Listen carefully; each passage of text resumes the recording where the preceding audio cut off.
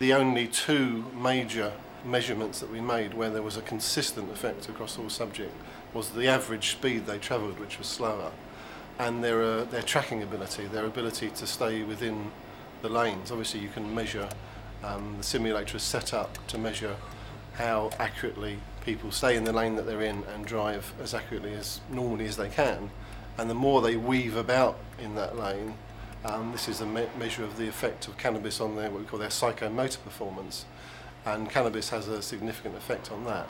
That was a consistent effect across all subjects. The tracking test shows cannabis does affect hand-eye coordination. The simulator test measures the more complex decision-making processes involved in driving. The computer records all this data 60 times a second and turns it into a graph for analysis. Here, it took the participant 1.3 seconds to react by braking in response to the programmed event.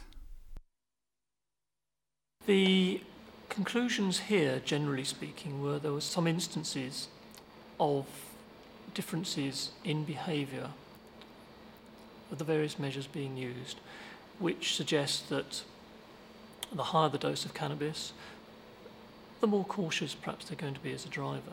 More cautious on the one hand, but on the other hand, they can't react as quickly.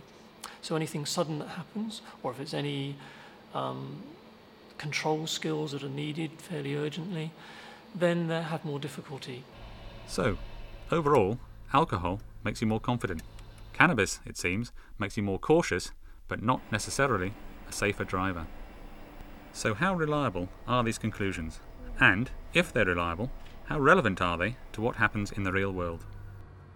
We've conducted a lot of trials over the years now using the driving simulator, and an important element of that has been to validate the test tool itself.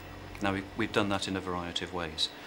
Mostly we focus on speed choice, distances from other vehicles and lane position, and we've observed those in the driving simulator and out there in real life.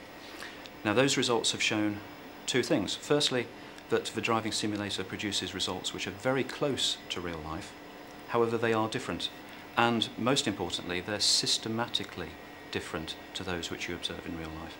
So we don't just get more variation, we tend to get, for example with speed, people will drive slightly quicker in the simulator than they will on the real road, particularly in motorway environments. However, it's systematic, that means it's repeatable and it's always in the same direction. Now when we know that, basically we can take the sort of data which we get from a simulator and scale it and make our predictions about what's going to happen out there in the real world. The testing techniques, the tracking task and the driving simulator prove to be valid and reliable measures of performance.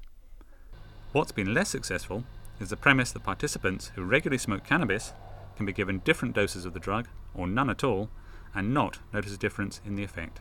It's probably impossible to, in any sort of trial, when something as strong as alcohol or cannabis is having an effect on you, not to know whether it's a placebo or not.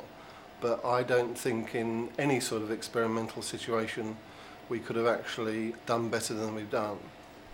Even in a carefully designed experiment such as this, there are some factors you simply cannot control. In this case, it's the fact that the participants know how it feels to take the drug.